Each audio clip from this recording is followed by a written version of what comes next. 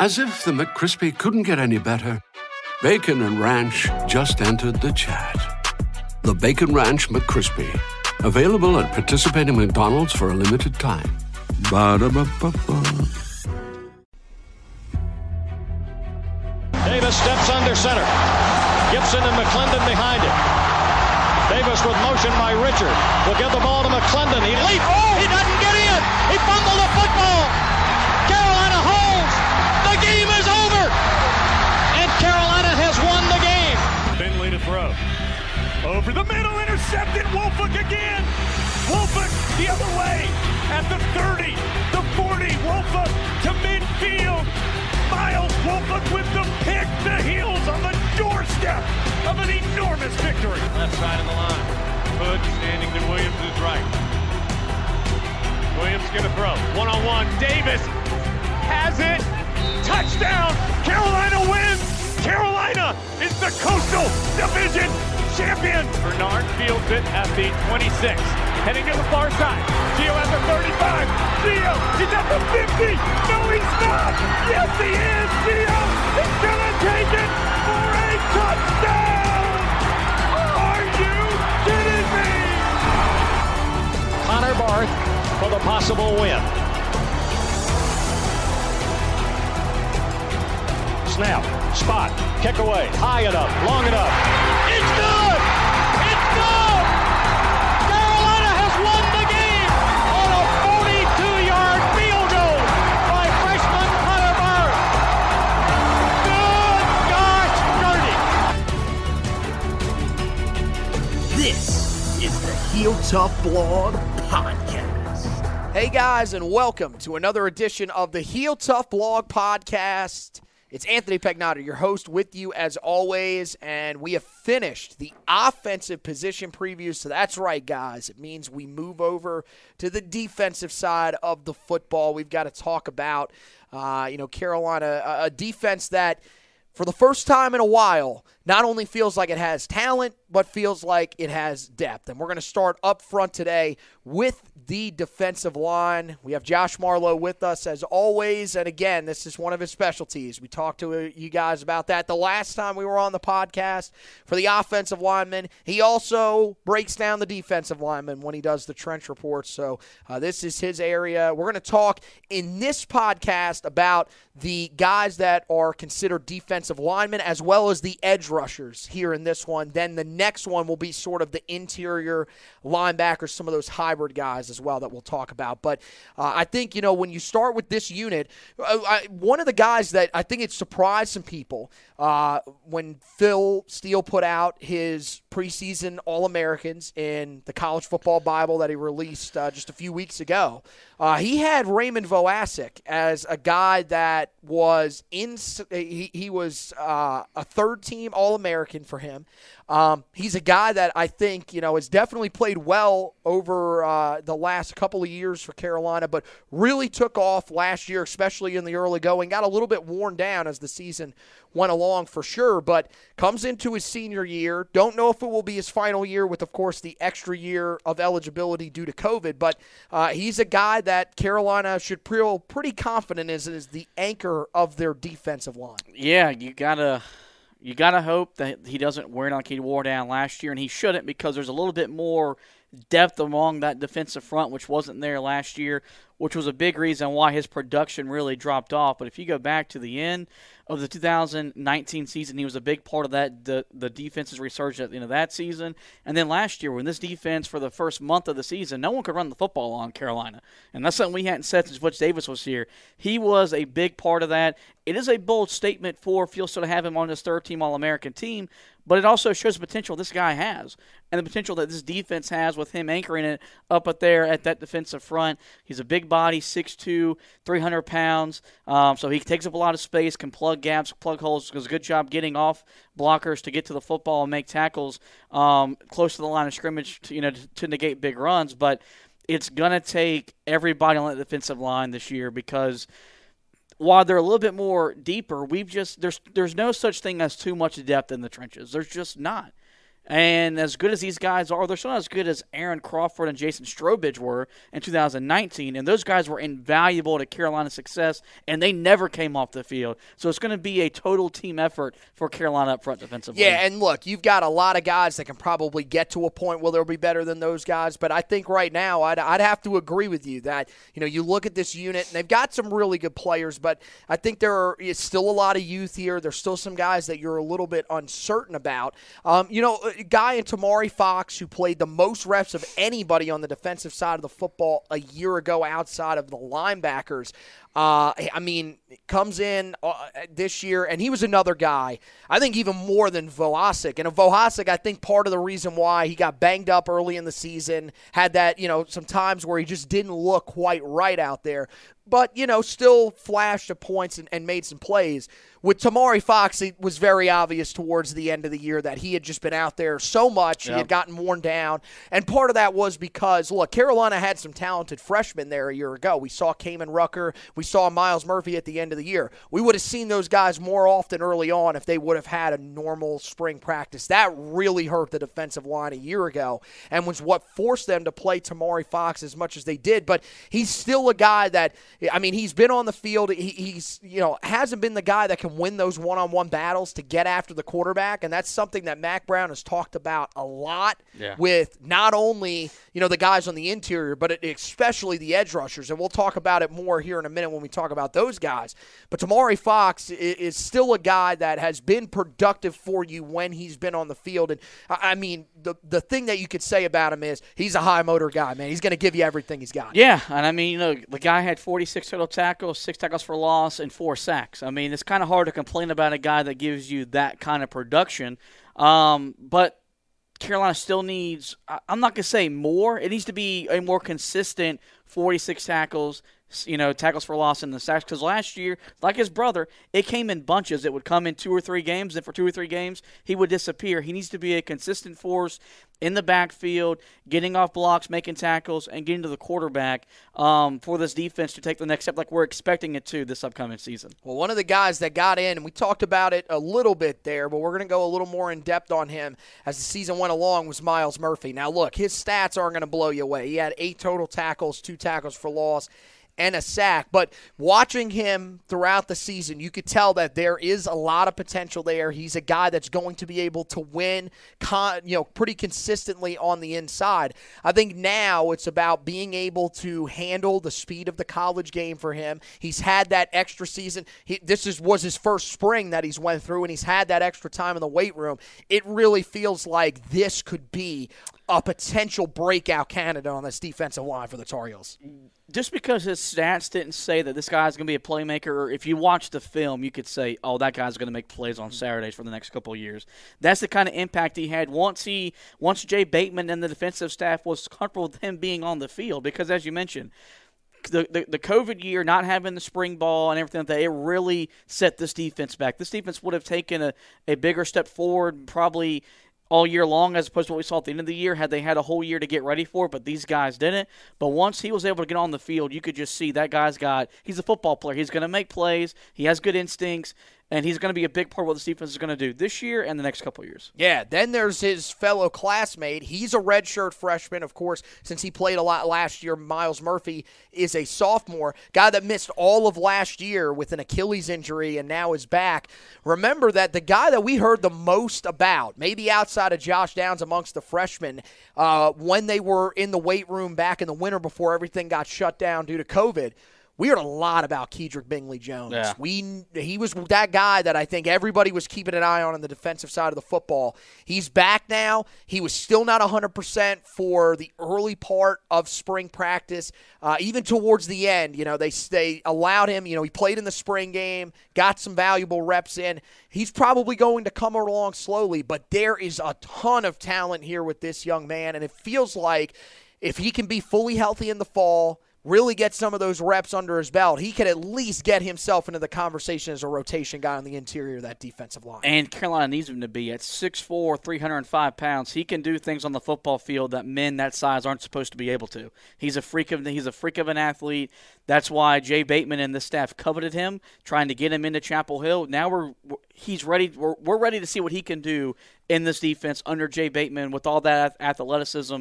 But you're right, the injury took him away last year, and it was a big blow. And it was in the preseason. We didn't even play the game before he got hurt. Yeah, it was in the spring. Yep. Yeah, Mm-hmm. and we were concerned about it then, and it really showed up in the middle part of the season where that defense was just worn down, and they had trouble stopping teams like Florida State, Virginia, Wake Forest come to mind. Hopefully with this guy back in the fold, Carolina's defense will be more consistent across the season. Yeah, there's a couple other guys that you probably have to talk about here, too. I think Jaleel Taylor's the main guy here. Taylor was a guy that, most people looked at and saw as, that they went into spring camp. That it looked like he was going to be one of those options that was just kind of getting pushed down the depth chart. We saw that last year as well when he got passed over by a guy like Myles Murphy. You figured with Bingley Jones coming back into the fold that he would, potentially lose some reps from him as well. And then you're talking about two true freshmen who we're going to talk about here in just a second. But he battled back. Mack Brown talked a lot about him in the spring. He had a really good spring for himself, and he's at least keeping himself still in the conversation to be able to contribute this season as a junior. He's going to have to. And I've said it. I mean, Carolina's got 8 or 9 guys listed as quote-unquote defensive linemen. They're going to need all 8 or 9 guys for them to produce at some level, whether it's the first week of the season, the middle part of the season, because injuries are going to happen. They're going to get worn down playing some of these offenses that play a little bit faster and stuff like that. It's just part of playing football. And the good thing is that this kid could have quit. He could have got down on himself. He battled back. He's gotten high praise from his head coach, which really means a lot. Mack Brown isn't going to praise you unless you're worthy of being praised. So that should speak volumes about what this kid's done, over the course of the last year or so. And so hopefully he's ready to be a big part of this defense as a guy coming off the bench. Well, you want to talk about praise. You've got 2 true freshmen that were raved about, talked about multiple times, and rightfully so, being that they were 2 of your top 4 recruits in the class. It might have even been 2 of the top 3 at the end of it. In Jahvaree Ritzie and Keyshawn Silver. Keyshawn Silver was a little bit banged up at times last year during spring. He was, slowed by an injury, but Jahvaree Ritzie sure wasn't. He exploded. He was one of the talks of spring practice, and he looked, he had some moments even in the spring game as well. He looks like a guy that is going to be able to come in and have an early impact, and I think Silver's even got a chance to do that as well, mainly just because of just how unbelievably talented he is and how rare he is as an athlete at his size of 6'5", 295. The best part about these guys is these are Jay Bateman guys. These are the guys that Jay Bateman wants. The guys that he's had so far have been holdovers from Larry Fedora's staff and guys that they've just made do with.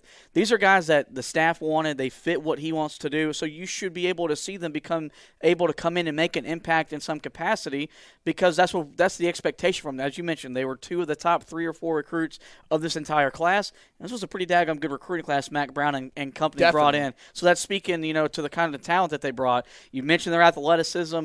I think that's going to be the difference maker with this Carolina defense. If they can do a little bit more things on the edge that they haven't been able to do in years past, you're going to be able to be better and run fit and maybe get to the quarterback a little bit more often with a guy like Ritzie or Silver coming off that edge. Yeah, and I think they are definitely going to be able to do that. I think they're definitely going to be able to help in the run game as well. Ritzie's a guy that really, looked good on the interior of the offensive line in that spring game, and he's going to give people problems.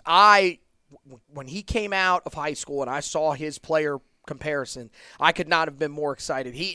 His comparison was Jeffrey Simmons, who you remember from Mississippi State and now plays for the Titans. I think that's exactly what you need in the middle of this defense for Carolina. That's the point that they can get to. Ritzie is going to be a guy that's going to have his ups and downs. He's going to get matched up against some guys that may be a little more physical than he was used to at the high school level. That's why he probably won't. He's probably not going to be a starter at any point this year. But he is going to get in there. He's going to make an impact this year. And then, you talk about this is another unit that, we talked about how deep the wide receivers unit was. We talked about how deep the offensive line unit was getting.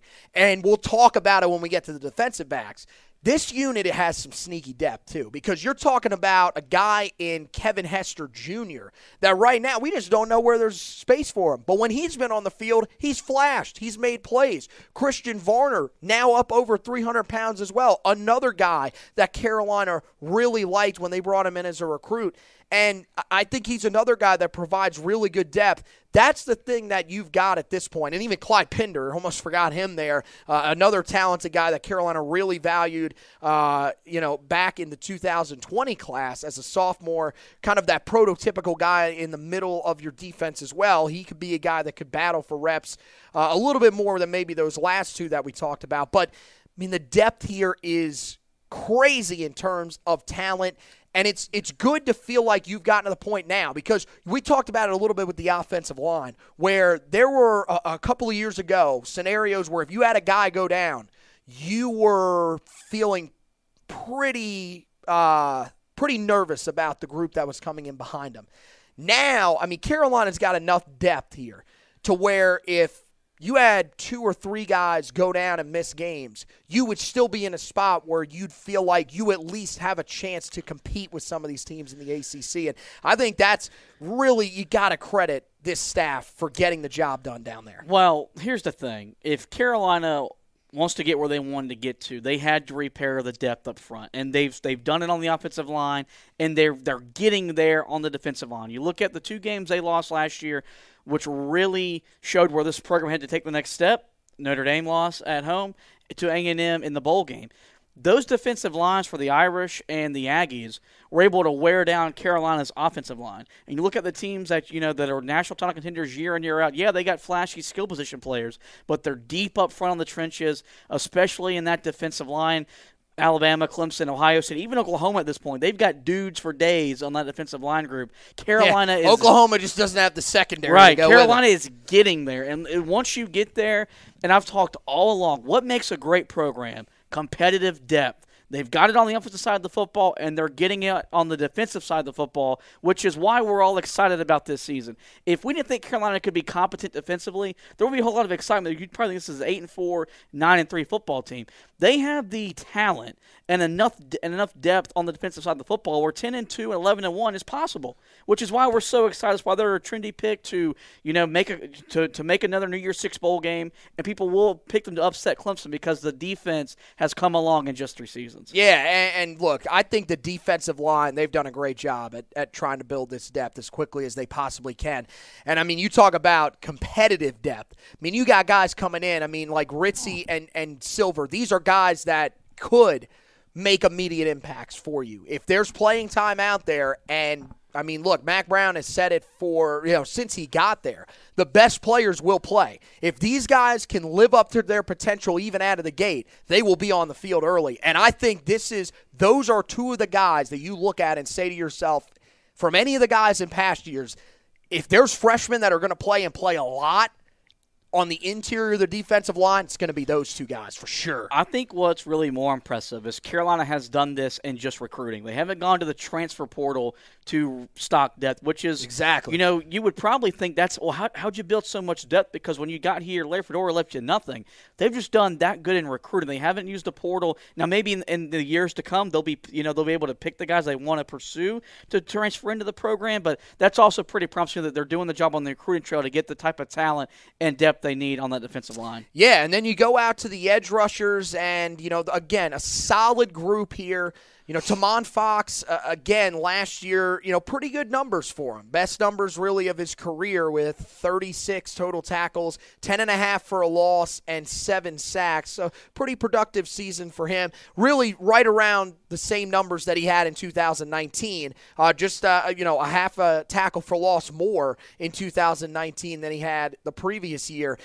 He leads the group, and then, you also get back. He comes back as a super senior. So does Tyrone Hopper on the edge. He comes back as well, but there is some competitive depth here. I think the big thing, though, that we touch on first before we talk about some of the other guys here is the leadership that you get back with Tamon Fox. He's a guy that you would think maybe gets a chance one last time to take another step forward and maybe try to push himself into the conversation to be an NFL player at the next level. And you also get a leader in Tyrone Hopper coming back who, we heard a lot about last year before the season as having taken a step. He had his bumps and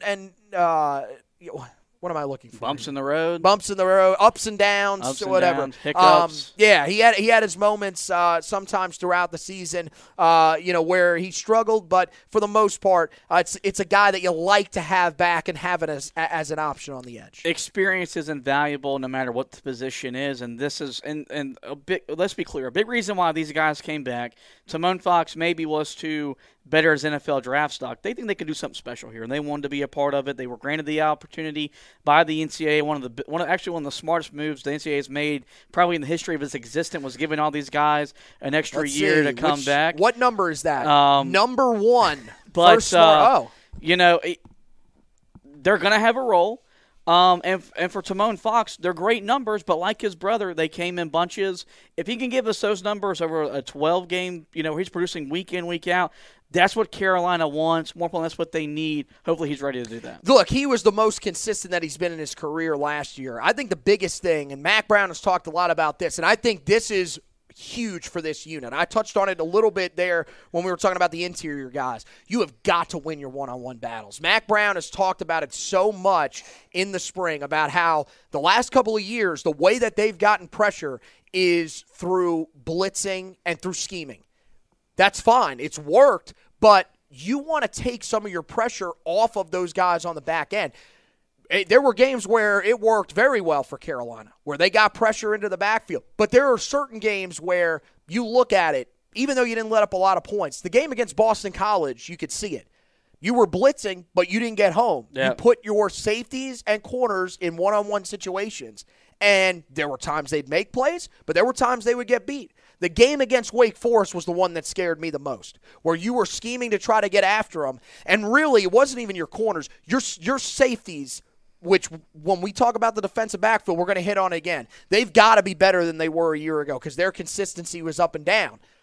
You want to be able to allow some of your linebackers to drop into coverage and take the pressure off of these guys on the back end where they don't always have to be in one-on-one coverage. Or if they make a mistake, it's not the end of the world for them because you've got guys up front that are winning those one-on-one matchups against fellow offensive linemen, tight ends, or running backs. That's the point that you've got to get to. Timon Fox is probably the guy that you look at the most and you think can be the leader of that group that can take that step forward. Consistency is something that I think he's still working on, and I think this will probably be, once again, his most consistent year. What that means, I don't really know. With him, both him and Tyrone Hopper, I mean, look, Timon Fox is better than Tyrone Hopper as a run defender. Neither one of them are fantastic run defenders. Nope. That's just part of them as edge rushers. And I think for Hopper, that's the biggest concern with him because he was clearly a liability at times on the field as a guy in run defense. That's where some of the other guys behind him have to step up, but those are going to be your veteran leaders. You look at the guys that we're looking at that could potentially step up. You got, of course, Desmond Evans. I think that's the name that everybody's going to be looking at, a guy that ended up finishing as a 4-star coming out of high school, was a 5-star for most of his time coming out. And look, he's now up to, he's always been tall, 6'5" and 3/4. But now, when he came to Carolina, he was 235. Now he's 265. He's put on the weight to go along with the height.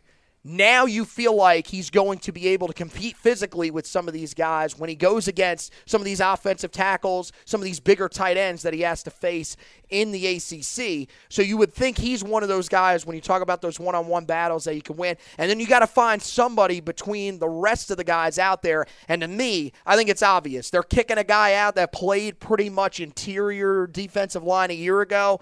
Man, I think Kamen Rucker has the chance to be the other guy here that could step up and really have a good season, even if it's as a rotational guy out there as an edge rusher. Yeah, I had a guy on Twitter say that they were pretty baffled at the weight that Desmond Evans put on. He had no choice but to put on weight, or he was never going to be an impact player at this level. He was just too small last year. He got pushed around. That's why he didn't play a whole lot. Physically, he couldn't compete. Right. And one of the things really quick about Evans that was interesting was Mack Brown talked about him in the presser just the other day, early, when he did his first presser in about 2 months. One thing that he dropped in there that I did not know, and I don't think they ever released this, was he came in as a summer enrollee, which I think was one thing that Carolina fans were hoping he would have come in as an early enrollee. In the end, wouldn't have really mattered. But when he came to Carolina, the first couple of weeks that he was on campus, couldn't practice because he had an illness that was not COVID, but couldn't practice. He was sick. That really, Mack Brown said that really set him back. But now, up 30 pounds, this dude has a chance to be special. Yeah, and hopefully he is, because his athleticism is off the charts. He's got the size, he's got the length to be able to block passes at the line of scrimmage or whatever, but also get his hands on some guys in the run game. And I love the whole thing about Kamen Rucker. That dude just makes plays. He makes things happen. He's an exciting player, man. I love using this phrase, man. He plays with his hair on fire. He wants to be around the football. And I mean, there are some people that I think might, he was so productive on the interior, the deep. Dude, he's going to be perfectly fine on the edge. I think, that's where he played in high school. And he's put on a little bit more weight since then. But, man, he's a hardworking kid, and I'm excited for him. At the least, I've got – going in, I'm extremely positive about what he can be out there. And then, you can't forget about Chris Collins. I mean, he's a junior. Last year when he was on the field, he was another guy that kind of was inconsistent. He's one of those guys that I think could challenge for one of those starting roles. But I think right now he's probably shown that he's best fit into those rotational roles. But there's still plenty of playing time in those roles because, as we've mentioned, there's going to be a lot more rotation here this year than there was a year ago. And in order to be able to compete with some of these top teams, you have to have these guys that can rotate in and the talent level not drop off that much. That was an adjustment Jay Bateman had to make when he left Army to come here. In Army, they ran a ball control offense. His defense was never tired. Here, when you're playing in normal football world where teams don't run the triple option, your guys are going to wear down a lot quicker. But last year, you didn't trust them to put out there to make plays. That's different now. Now you trust these guys to be on the field, and you have to for you to hold up. And there's a role for him. I think it's best for him being a rotation player off the bench, but he's proven that when he's out there, he's not a liability, and that's really important. Yeah, so that's the group that you're really looking at. Another guy that'll be in that conversation. He moved from really that interior, that inside linebacker group to the edge rusher group this offseason is Ethan West. Guy that was a former 4-star recruit coming out of high school. He's another guy that's going to be in there. Don't really know how much he's going to play as a redshirt freshman, but still one of those guys that, again, there's a lot of talent there, and another guy that is probably going to get buried a bit on the depth chart. Yep. But, again, if injuries were to set in, he's a guy that has the talent where you'd still feel confident that he could give you something out there. He wouldn't get you killed like some of the guys in years past. A couple true freshmen to keep an eye on as well. You've got Gabe Stevens coming out of Mount Island High School in the state of North Carolina, right around the Charlotte area here. He's undersized, to say the least, for the position. The tough thing about him is that this was the position he thrived at in high school. He played off the edge, but he played for a 1A school where he played against a lot of smaller guys. So his skill set fits the position. His body size, not so much. Yeah, at 6'3" and 3/4 and 225, he's got some weight that he's got to add. But hey, man, we talked about what Des Evans did in a short period of time. You would imagine that Gabe Stevens can do the same thing. Travion Stevenson, little more weight to him, but probably another guy that coming in you would imagine is going to take some time, but is a guy that's got a lot of upside. His ranking coming out of high school is somewhat similar to the one that we saw from Kamen Rucker a year ago. He's one of those guys in the class that you may not talk a whole lot about, but he's got a good skill set. He fits the position well, and there's a reason that Jay Bateman went after him on the recruiting trail. You would imagine that he'll have a chance to factor in. When it comes to the guys that are going to be walk-ons here, Really looks like there's only 2 guys that will be walk-ons for the edge rush group. That'll be Braden Hunter, who's going to be a redshirt freshman, and then Alex Nobles, who's been with the team for a while. He is entering his junior season, missed most of last year with an injury this year. He will be a part of that group. Probably, if he's going to factor in, same thing with Hunter, probably be on special teams. Yep. So that'll be where you'll look at for those guys as well. So that wraps it up for this edition of the previews here with the defensive line and edge rushers. Linebackers will be coming up next, so we'll get into the interior linebackers, the guys that'll be trying to slow down the run in the middle of this defense, the volume tacklers, the guys that will potentially have to get out in space and cover some guys. We'll be talking about that one in the next edition of the podcast if you're wondering about the rest of the linebacker group. But that wraps it up for this edition of the podcast. Make sure you guys head over to the website, HeelToughBlog.com. Check it out. Position previews are going up there as we speak here throughout the month of July, so make sure you guys are checking those out. Great insight into all these guys that we've been talking about. We go even more in depth when we talk about it on there than we do here on the podcast, so make sure that you're looking out for those on the website. Ton of recruiting stuff as well. Carolina, of course, coming off the big week of big month of June. They have a big week late in July coming up, so make sure that you guys are keeping an eye on the website for all the latest recruiting stuff. Carolina doing a good job sort of amassing the talent with the limited spots that they have in this 2022 recruiting class, and they're looking to get some headliners in here as they get ready to close down the month of July and head into the month of August. So we'll have you covered with that, and then of course once the team gets into camp, we'll have you covered with all the camp stuff, and we'll have all the preseason stuff. So we'll have the breakout candidates article. We'll have all those fun articles that we like to do before the season starts, and, of course, right up to when we preview that game against Virginia Tech the week of September 3rd. It's not too far away, guys. It is, day of recording, we are closing in about a month and a half away from the start of the season, and I think at this point it cannot get here fast enough. We do have the NBA Finals currently going on, but outside of that, I got to be honest with you, the Olympics not really piquing my interest. No. So we need college football to get here. Also on the website, make sure you guys check out the podcast. Heel Tough Blog Podcast has a tab at the top. So does the Four Corners Podcast. You can check that out there. All the great basketball coverage on the podcast as well as on the website. The articles on the basketball side of things really revolving around what Carolina's been doing on the recruiting trail during this month, landing Jalen Washington. They've also landed a pretty coveted transfer in Dawson Garcia. Josh has had you covered on everything recruiting-wise, doing some fun stuff from the Roy Williams era as well on the website and the podcast.